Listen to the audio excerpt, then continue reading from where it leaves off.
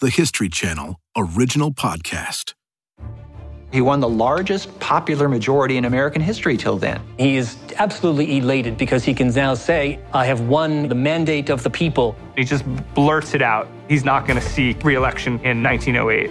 People can't believe he said it. It was an impulsive gesture on the night that he won the election. He made a mistake, perhaps the biggest of his career. Boy, did he come to regret it.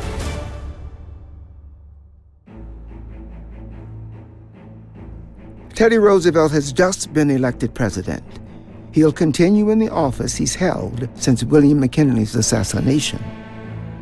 Emboldened by his mandate, Roosevelt vows to continue his efforts to protect workers, and he shifts his focus to an industry much less on the minds of everyday Americans. T.R. reads voraciously and, says Edward T. O'Donnell, this pressing issue comes to his attention in a new book, a novel by a so-called muckraking journalist named Upton Sinclair. There's a big expose in the early 20th century. The book is called The Jungle by Upton Sinclair, an investigative journalist, and exposes the horrors of the meat industry, the exploitation of workers, but also the horrible product, the dangerous, poisonous product that meat packers are selling to the public. And untold thousands of Americans are dying of diseases brought about by this poisonous meat. The Jungle is a work of fiction, but Sinclair had done first-hand research inside the meat-packing plants. Presidential historian Doris Kearns Goodwin says T.R. calls Sinclair to his office as soon as he finishes the book. Sinclair describes in the book how they take scraps of diseased meat that's been on the floor, that's been eaten by rats, and put it into the vat. But he doesn't know whether or not Sinclair may have been exaggerating the facts. Roosevelt decides to launch his own investigation. He sends men undercover into the factories. The investigators go out to the plants, and he finds out the conditions are even worse than what Sinclair had posited. Roosevelt then has a bill before the Congress to force the meatpacking plants to clean up their act and to label their food. And they, of course, respond obstinately. Once again, Roosevelt gets the public on his side by showing them the facts. He publishes a small part of this report, and finally, that's enough. And he gets this meatpacking bill. The Food and Drug Act, which leads to the founding of the Food and Drug Administration, is born. H.W. Brands is professor of history at the University of Texas at Austin. He believed that the only agency that could stand up for the interest, for the safety, for the health of the American people was the national government. And for the first time, the government begins to inspect what comes out of these food processing plants. What's really happening here is that Roosevelt is creating a new relationship between government and the people. He, as president, is steward of the people. He represents the public interest. But how does Roosevelt define the, quote, public? Does he view all Americans equally? Roosevelt's legacy is mixed. Here's historian Khalil Gibran Mohammed of the Harvard Kennedy School. Roosevelt has a real problem on his hands because the only way that he can be the president of the little person and protecting a square deal on the basis of class and economic inequality was to somehow figure out how to deal with racism. Many historians see Roosevelt as not only deeply conflicted about how to make sense of Black people's role in American society, but profoundly contradictory in his commitment to fairness and justice for them. On the one hand, he does symbolic things like invite Booker T. Washington to dine in the White House. He appoints a lot of African Americans to low-level positions throughout the federal government, which were actually very significant relative to his predecessors. On the other hand, there are other things that offset that. One of these is the Brownsville incident, or affair. This moment in 1906 proves to many that Roosevelt's gestures towards Black Americans, like inviting Booker T. Washington to the White House, may be hollow. Here's historian Clay Jenkinson. The 25th Infantry of Black soldiers was stationed in Brownsville, Texas. This was a source of enormous racial tension in the community. There was kind of a riot, and one white person was wounded, another one killed. Leroy G. Dorsey is professor of communication at Texas A&M University. There was a report that those black soldiers may have shot up the town. But the evidence that was gathered showed that that's probably not what happened. The black soldiers say we did not do it. We were in our barracks. We were where we should be. This is a segregated military, so they're under white officers. The white officers said, yes, all of our black soldiers were in their beds, in their barracks when that shooting took place. They were not responsible for it. And Roosevelt doesn't believe them. And so after a short period of time, Roosevelt summarily discharges all 167 of these black soldiers. Historian Stacey A. Cordery says, once TR makes this decision, he is not open to new information. Roosevelt started his investigation by believing that the soldiers were guilty. He ended his investigation by believing that the soldiers were guilty. He did not take into account the fact-finding mission. It was a case of Theodore Roosevelt having a very closed mind about this. Booker T. Washington, once Roosevelt's guest at the White House, is angered by TR's decision and tries to lobby on behalf of the soldiers. Roosevelt is criticized by the NAACP and the prominent civil rights figures like W.E.B. Du Bois. Black leaders urge their constituents to remember the Brownsville affair when voting in future elections. Kathleen Dalton is author of Theodore Roosevelt, A Strenuous Life. It shows that the system of justice isn't going to work for blacks. And so a lot of black leaders said, enough with you. I'd rather give up being a Republican. He wants equity, but he also understands somebody has to be on top, and that's whites. For African Americans, he defended some of their rights, but he didn't do anything to expand them. Susan Burfield, author of The Hour of Fate. He talked about making the country a good place for everybody, but his notion of who everybody is was obviously very limited. At the same time, all kinds of other things are percolating. Middle-class voters in particular want reform, and they want government to do things for them. Toward the end of his second term, he's thinking about the future. So he's got a sense of urgency to get things done before he leaves the presidency. Roosevelt decides that his top priority must be preserving the country's natural resources and beauty. Douglas Brinkley is professor of history at Rice University. He is the only politician of that era that saw the world as one pulsing biological organism. And he was able now to see, wow, this is the big issue of our time. Roosevelt was able to explain to people that if you allow unregulated strip mining, or you allow loggers to just dynamite trees so they can get to better trees in the interior, if you allow that, you are risking the future of America. Congress is filled with people that have no problem with private interests and big business carving up forests and strip mining mountains and so forth. And so he begins to look around and ask his advisors, what power do I have? What authority do I have to save the wilderness? And Roosevelt lands on an unusual strategy to advance his cause. Here is his great-grandson, Tweed Roosevelt. TR realized he had executive power to do all kinds of things, that he didn't need congressional approval. And he was one of the first presidents to use the executive power in imaginative ways. He used his executive power to save more than 230 million acres of American land in different forms.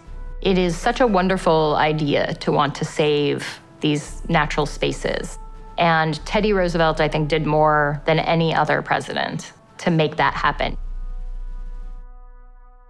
Like author Megan Kate Nelson says, today, TR is remembered as the conservation president.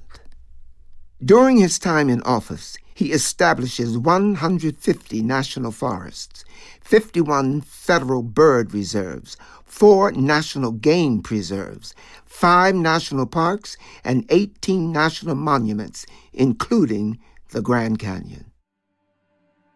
But the great irony of that is that in order to do that, Roosevelt and other presidents took that land away from indigenous peoples, its rightful owners, who had been responsible stewards of the land for thousands of years. In Roosevelt's time, most Americans view these areas as wilderness in need of preservation, ignoring the people who have lived there for generations. To create these new national parks, 230 million acres of land are appropriated from Native American tribes, displacing the Blackfeet, Crow, Sioux, Cheyenne, and others who were forced to relocate.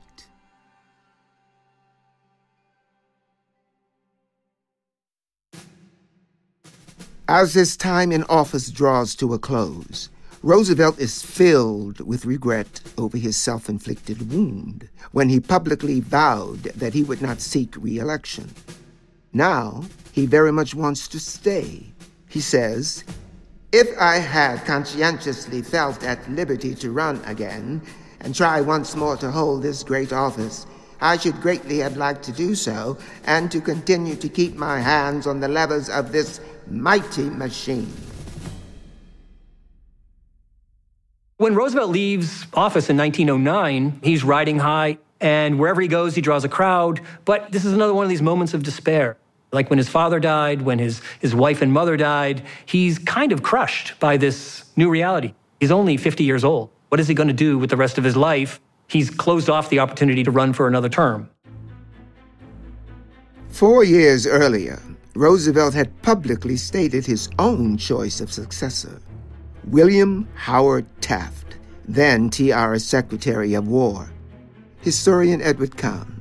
Roosevelt absolutely loves Taft. He thinks Taft is a wonderful person. They have a very close relationship.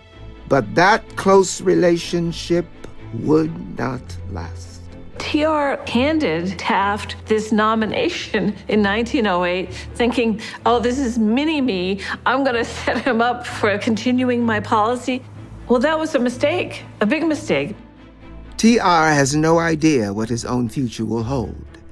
He tells one journalist, "The best thing I can do is to go entirely away, out of reach of everything here."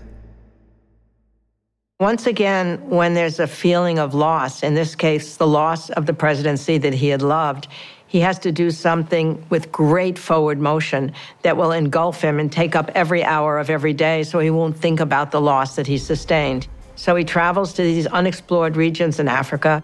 His trip to Africa was so celebrated around the world. Everybody was following him. Magazines were seeing everything that he did, photographs coming out. It was a big deal. He got to then go to Europe and give big speeches and get honorary degrees, and it was a way of making himself a global president. Roosevelt comes back in June of 1910, and it's like when the astronauts came back. There were ticker tape parades, there was more confetti than had ever been seen before. Whole sets of battleships were in the harbor. They're hanging teddy bears on the windows, and there's banners, and they're all there waiting for him to be home. It's really hard for him to damp down that desire that I should never have left public life. It's what I'm meant for. It's what I was born for. It's what I want to be. Roosevelt has lost none of his popularity, none of his personal drive, and yet all of his power. He's compelled to watch his successor from the sidelines. Roosevelt had expected Taft to carry on his legacy, but it's clear that is not Taft's agenda. Part of this was Roosevelt fooling himself and thinking that he was more persuasive than he actually was. Part of it was Taft being cannily silent and letting Roosevelt project on him Roosevelt's own ideas. A strong case can be made that Taft had not done what Taft had promised that he would do. Roosevelt truly believed that Taft had disappointed progressives and further had disappointed the American people as a president. Taft invites him to spend the weekend in the White House, and Teddy rejects that invitation. It's really hurtful to Taft, and the beginning of Taft realizing that something's happening between the two men. And then more and more progressives go to Teddy. They go out to Sagamore Hill to tell him, you've got to get into this fight. We need you in this fight because we're losing this fight. TR complains in a letter to Henry Cabot Lodge. You do not need to be told that Taft was nominated solely on my assurance, to the Western people especially, but almost as much to the people of the East, that he would carry out my work unbroken, not, as he has done, merely working for the same objects in a totally different spirit. And so, Roosevelt decides he needs to, once again, speak directly to the people.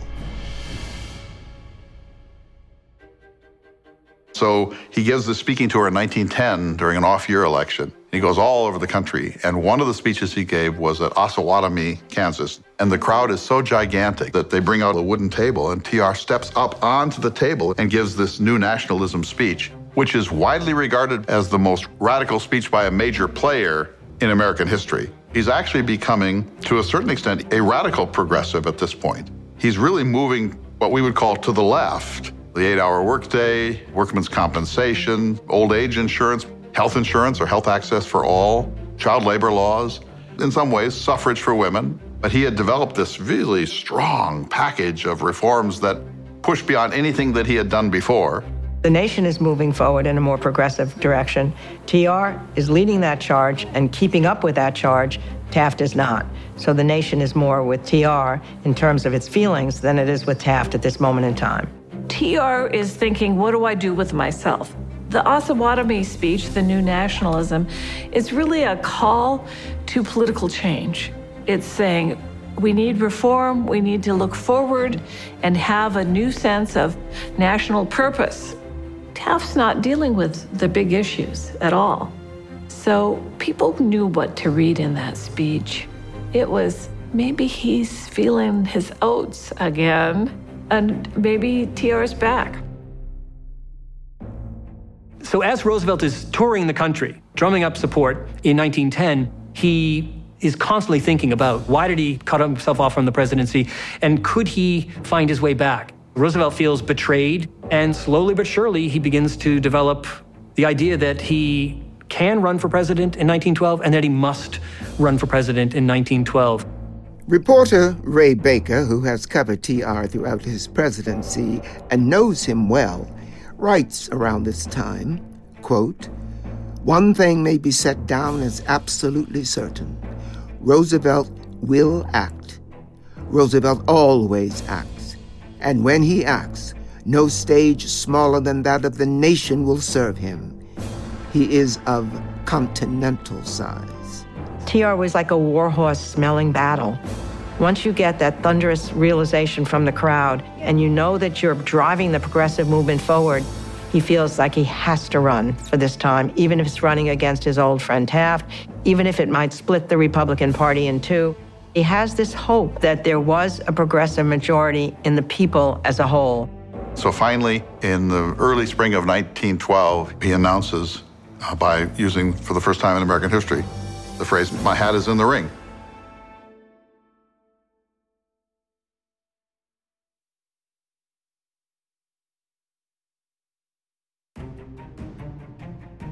Teddy Roosevelt is fighting an uphill battle. Without the backing of the Republican political machine, he has to work hard to secure the party's nomination for the presidency. Theodore Roosevelt got started late. He didn't have as much money. He did not control the Republican apparatus. So while he had fame and the love of Americans on his side, he didn't have the political operation that he needed to have in place. There were contested primaries. It was bitter. They got into baseball bat fights in some of the states. Roosevelt and Taft had once been close friends. Now they are political rivals. As the convention nears, the fight becomes more personal. Roosevelt calls Taft a fathead, a puzzlewit, a traitor. Taft then replies that if Roosevelt wants this third term, why not want a fourth term? Why not a fifth term? He'll stay in for the rest of his life. The argument becomes so heated that the New York Times writes an editorial. They say, this is not a rational argument between the two sides. This is a mob. So the Republican National Convention convenes in Chicago in June of 1912. Up to that point, Roosevelt has competed for the nomination in all the states that have primary. And Roosevelt does extremely well. He runs away with it, including in William Howard Taft's Ohio. And so he fully expects that he is deserving of and going to get the nomination. Probably, if there had been real democracy in the Republican Party, he would have won the nomination because he was still just wildly loved across the nation. But the way the apparatus was set up, even though he won most of the primaries, he did not get the nomination. And Roosevelt felt that decisions were made by the chairman of the Republican Party that were deliberately undercutting his chances, and in a fair fight, he would have gotten the nomination. The Republican Party chooses Taft, and neither Roosevelt nor his supporters are happy with that outcome. His supporters storm out of the convention chanting, "Thou shalt not steal, thou shalt not steal." It's a very dramatic moment. And that night, they meet in a hotel and draw up the blueprint for a new party, the Progressive Party. He bolted and helped to form the Progressive Party, which almost immediately became known as the Bull Moose Party because, of course, they asked him if he were up to it, and he said that he felt as strong as a bull moose. The Progressive Party was not like anything else that existed. It's mostly middle-class people from around the country, idealists and feminists who had nowhere else to turn. And all these people gather in Chicago a second time at the Bull Moose Party convention. The Bull Moose Party convention brings together a number of diverse groups, including one segment of the population that didn't even have the right to vote. There are more women there than ever before at a convention. It's called the Petticoat Convention. Jane Addams is there, women's suffragettes are there, because women's suffrage is one of the planks of the new party. This was a group of people who had been dreaming all of their lives of a gentler, juster, more equalitarian, more progressive nation. People who wanted reform in every possible way in life, in our factories, in the way that health care was delivered, and child labor, and you name it. At the convention, Roosevelt is greeted by an outpouring of enthusiasm. But it's not long before the cracks start to show. A controversy emerged when, in the South, whites came together in a segregationist delegation, which excluded black people. He was a very pragmatic politician. He needed to pull progressive voters from among the Southern Democrats, and racist white Southern Democrats at that time would not have come along had he seated the black delegates. Roosevelt's unwillingness to take a stand disappoints many of his supporters who had expected him to live up to his square deal reputation. It was a betrayal from the perspective of black leaders, North and South. The black community couldn't trust the Republican Party any longer, and particularly couldn't trust Roosevelt. Meanwhile, in the Democratic race, Woodrow Wilson, who had been governor of New Jersey as well as president of Princeton University, came into the election of 1912 and quickly became the popular frontrunner. Wilson is a tough opponent given TR's platform. Jared Cohen is author of Accidental Presidents. Wilson is probably the worst hand that TR could be dealt because Wilson's running as an even more extreme progressive. Wilson was eloquent and idealistic. His dad was a Presbyterian minister, so he could preach to people about, the best in human character rising up to the government. He was really quite a good campaigner, but TR's scrappier, and he was a fighter. It's like, we're going to do this, we're going to do that, and it's much earthier. Taft doesn't give very many speeches. Clearly, the battle in 1912 is now between Teddy and Wilson. And Teddy has always been the most in his element on the campaign trail. TR campaigns harder in 1912 than probably all of his campaigns combined. He couldn't help it. He had an insatiable appetite to put on a performance. And you see him doing this in the most trying times. He just had an incredible sense of the moment and how to make something of the moment.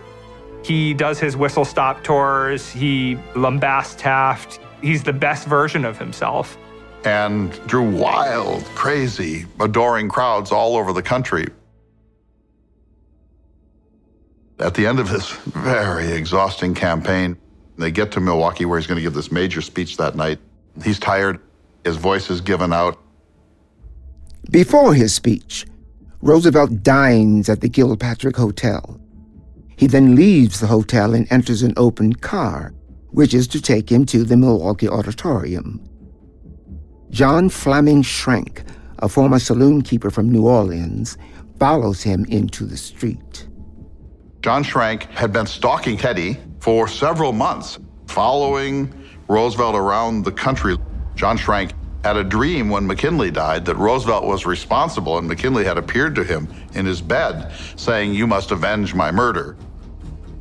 When Roosevelt stands up in the back of the car to acknowledge the crowd of admirers, Schrank seizes his chance. He aims his .32 caliber pistol directly at Roosevelt's heart and fires. The former president is wounded, but because he's not coughing up blood, TR believes he's avoided anything fatal. He orders the police to arrest Schrank, but not to harm him, and he decides to go ahead with his speech. Bleeding from a chest wound, he gives an 84-minute speech. His life was saved by his steel spectacles case and his 50-page speech, which was folded up, and the bullet went through the speech. Some pieces of it still exist, and then Roosevelt was giving those away as souvenirs to people in the front rows because they would always be sacred relics of the day that Roosevelt was shot. It's impossible to imagine this happening to anyone else in American history. One Democratic supporter said, "The bullet that lodges in Roosevelt's chest may have won the election for Roosevelt." The dramatic incident and his response to it had recreated that sense of magic that Roosevelt had. The Republican Party is frustrated with the situation they have allowed to evolve. They know their chances for re-election have just decreased dramatically. When TR bolted from the convention and started the Progressive Party, Republicans, of course, were horrified. And they saw what was happening. They knew they were split. They knew they were probably going to lose the White House. Their only hope was to somehow stop it. But TR was such a volcano of energy, and there was little chance they could do it. One senator put it very concisely. He said, "Now the only question is which corpse, Taft or Roosevelt, gets the most flowers." And in the end, Wilson wins by a landslide. Taft came in third. Roosevelt came in second. He got the largest third-party vote in American history. In the election of 1912, we have the first and perhaps the last of the great presidential races for independent third-party politics in American history. But the presidency wasn't the only thing at stake. Democrats take both the House and the Senate, so it's a devastating blow to the Republican Party, and they are not going to forgive Roosevelt. And that hurts. He wasn't a man who typically lost at things. He thinks this might be it for him. So he gets very depressed. And what does TR do when he gets depressed? He retreats to some version of the wilderness, testing his body, testing his mind, and doing something really brash. As he had done so many times before, TR seeks solace in nature and in adventure. This time, he decides to head to Brazil. He decided he would do some kind of river trip in the Amazon. And his first idea was to travel down a river called the Tapajos, which was a fairly well-traveled river. But when he got to Brazil, the Brazilian foreign minister asked him if he would like to go on an expedition with a fellow named Colonel Rondon, the Brazilian Lewis and Clark. There is a tributary in the Amazon nicknamed the River of Doubt that had recently been discovered, and he decides that he's going to navigate it. But Roosevelt is no longer the young man who reinvented himself as a cowboy in the West, or the cavalry officer who rode up San Juan Hill. Edith said to Kermit, "Go on this journey, watch over your father. He needs your help now." Edith understood that TR was overweight, out of shape, and that he hadn't prepared for this journey. You have to be spiritually ready for something like this, and he wasn't.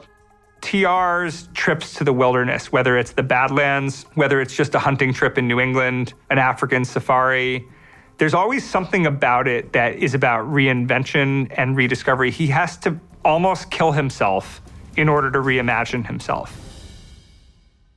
This trip quickly descends into danger. 100% humidity, starving, worried all the time that they would be attacked. They knew they were being watched. The indigenous people would leave out little messages like a severed monkey's head in a path around a rapids. Just as Edith fears, Teddy is clearly not up to the challenge of the journey. He and Kermit both contract malaria. There's these massive waterfalls, and they have to carry the canoes down, and one of the canoes is stuck. This enormous current is forcing it into the rocks. TR's leg was crushed against a rock, and this became septic. He became delirious. As the wound grows worse, he becomes more and more of a liability to the traveling party. The problem is if you're Theodore Roosevelt, nobody's going to leave you behind. The River of Doubt, it was discovered and went 850 miles through very, very wild country with some extraordinarily difficult and dangerous rapids. But eventually it flattened out. When they got close to the bottom, Rondon called everybody together for a little ceremony where he officially renamed the river from the Duvida to the Rio Roosevelt, which is what it is today. It's the exact opposite of the Badlands trip. When he goes to the Badlands, he bulks up, he toughens up, he builds more resilience. By the time he comes back from the Amazon, I mean, he's a really sickly-looking man. He was 55 pounds lighter and suffering a great deal from the infection of his leg. His medical record was an extraordinary series of accidents and problems. TR once said that he wanted to wear out, not rust out. And when he returns from the Amazon, the world has changed completely. Here's military historian Colonel Doug Dowds. In June of 1914, Archduke Ferdinand, heir to the Austrian-Hungarian Empire, is assassinated by a Serbian nationalist in Montenegro. This will light a crisis that becomes World War I. By the winter of 1914-1915, there are already 1 million Frenchmen dead. There are already 1 million Germans dead. And there's already 18 nations involved. This is not some small affair. And Theodore Roosevelt is able to see that ultimately the United States cannot stay out. President Woodrow Wilson does not agree. When the Great War started, Woodrow Wilson said that it was a European issue. The United States should stay out of it. Woodrow Wilson, in many ways, embodies everything Roosevelt hates. Wilson, in his eyes, is effete and equivocating and doesn't have that sort of sense of moral righteousness and that warrior mentality. So he's railing against Wilson and saying we need, at the very least, to prepare. We need to be drafting people, building up our military. So Roosevelt, again, is outside of power, but using his influence to try to push the nation towards a firmer footing when it comes to being ready for the war. At the start of World War I, German submarines were roaming the Atlantic and picking off British ships. They warned this British liner, the Lusitania, we know that you're transporting guns to the war, and we might sink you. And they put ads in the New York papers and said, don't travel on the Lusitania. But Americans rode the Lusitania anyway, and the Germans sank it. So TR said it was murder on the high seas. Are you going to stand up for us, Woodrow Wilson? Well, probably not. Roosevelt sees the sinking of the Lusitania as a direct act of war against the United States. Of the nearly 1,200 people who go down with the ship, 123 are Americans. After the outcry over the sinking of the Lusitania, Wilson got an agreement from the Germans that they would suspend unrestricted submarine warfare. But by 1917, Germans aren't doing well, so they have to roll the dice, starting unrestricted submarine warfare again. Wilson had said that would be the straw that breaks the camel's back. And now he will ask for a declaration of war.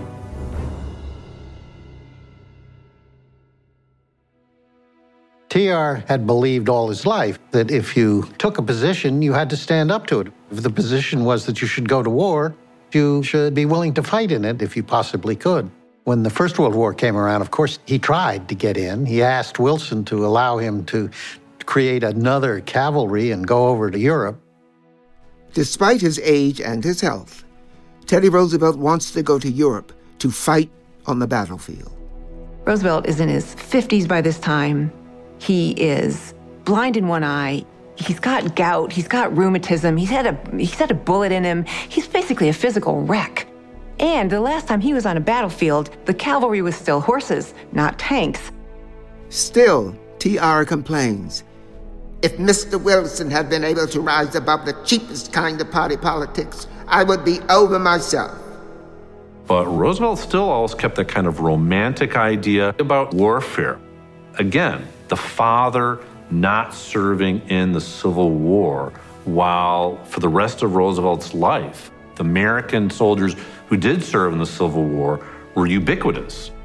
And so this is why Roosevelt absolutely had to enter the war in Cuba.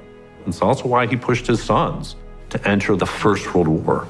And certainly the four Roosevelt boys know exactly what they have to do. And one of them even says, it's time for us to practice what Father preaches. So Father is not going to be able to put on a uniform. He's been denied that opportunity, but we can. And so all four of them head off to war. Teddy Roosevelt Jr. will be gassed. He'll be shot in the foot. He'll never have feeling in his left heel again. Archie will be wounded. His kneecaps will be shattered, 100% disability. Kermit is actually going to get sent over to Mesopotamia, and that's where he is going to contribute. And his youngest son, Quentin, he wants to be a pilot. He's got bad eyesight, so he memorizes the eye chart. He's got back problems. He lies about that and becomes an aviator. Quentin was the youngest and the favorite, little Quentikins, TR called him, and he fought dogfights in France. And TR was thrilled when he got accounts of how he had gone into a dogfight and shot down a German plane and had survived attack by other German planes. But Quentin will not survive the war. He dies in aerial combat over France on July 14th, 1918. When the Germans came across Quentin and they saw that it was the son of Theodore Roosevelt, they held a full military funeral with honor. Roosevelt never truly recovers from Quentin's death. People around him remark on how subdued the former president becomes, and his health declines rapidly. But he turns his remaining energy to supporting the well-being of the soldiers who do return from the war. When the war was coming to an end, there was this desire on the part of the people to make sure that the soldiers and the country that they came back to was a better place. TR was exactly the right spokesman. He's talking about giving land and jobs to returning soldiers. He wants old age pensions. He's talking about women's suffrage and women's rights, social welfare programs, national service. So much of what would be in FDR's presidency, he is outlining right here, right now for the country. He campaigns for citizens' rights, and then he campaigns for himself.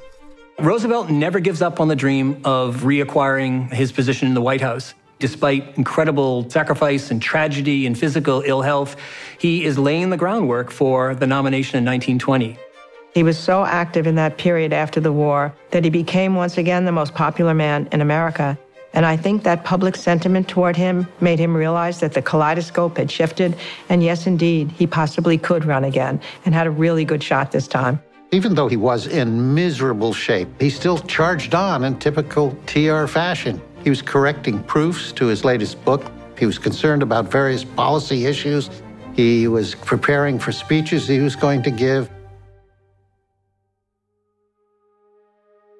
Roosevelt's health declines throughout 1918 as a result of the disease he had contracted in South America. At one point, he is hospitalized for 7 weeks. Eventually, he is strong enough to return to his Long Island home, Sagamore Hill. Roosevelt dies there in his sleep at the age of 60 after a blood clot travels to his lungs. He died on January 6th, 1919, just 60 years old, of an embolism. Roosevelt dies still looking to act, still reaching toward the future. Somebody quipped, death had to come to TR when he was asleep. Otherwise, he would have put up a fight. He'd created himself as an endearing and irrepressible character every step along the way. And for people all over the country, they had lived with him through all of his adventures. They had gone with him along every step, and now he was suddenly gone. There was tremendous outpouring of sorrow. He was somehow impervious to the things that harmed you and I. And even the family had a hard time understanding that TR was gone. Roosevelt's son, Archie, sent a telegram to his brothers who were still in Europe, and he said, "The old lion is dead." There are two types of presidents. There are caretaker presidents, which is almost all of them, and then there are presidents who define America and help to move America in a new direction. And Roosevelt is certainly one of those. Roosevelt said, there's this one great ideal that we revere, individualism, but he says, there's another virtue that we always forget about, and that's the common good. We're all in this together. Roosevelt used the bully pulpit to steward the soul of the country and to tell people to follow their better selves. Fairness, justice, equity is what drove him. The core values that Roosevelt expressed most of his life really went back to his father and to Abraham Lincoln. Essentially, it's the idea that every man should have a chance to rise to the level of their talent and discipline. He said he wanted the farmer's son and the mechanic's son to have the same chance as a son of privilege. His ability to connect with almost anyone he meets, his willingness to hear their stories and see the world through their eyes, allows him to imagine and pursue a more just society. The greatest thing that Theodore Roosevelt did was to understand the imbalance of power between the common people and the elites. I think that involved Roosevelt having to step outside of his own upbringing to look with sympathy or empathy on those who had so little. That, to me, that's heroic. I think if we could point to a president whose coming-of-age story in the late 19th century represents someone who could literally grab the reins of power and shake up the rest of the world, he was America as a singular figure. TR loved being president. There wasn't anybody who had more exuberance, more fun. He was more than a president. He was the most interesting man in America. There's not another figure in American history like Roosevelt, that he almost did nothing in the whole course of his life that wasn't somehow the basis of great stories, great adventures, great revelations of his integrity and his outsized heroic personality. There's nobody else like him. Making Teddy is a podcast from the History Channel, produced by Best Case Studios. For the History Channel, Jesse Katz, Eli Lara, Mary Donahue, and Jennifer Wagman are the executive producers. McKamey Lynn, supervising producer. Ben Dickstein, the senior producer. The executive producer for Best Case Studios is Adam Pincus. Suzanne Myers is our producer. Hannah Leibowitz-Lockhart is the associate producer. Galen Mullins edited and mixed this episode. The television series, Theodore Roosevelt, was originally produced by Radical Media for the History Channel.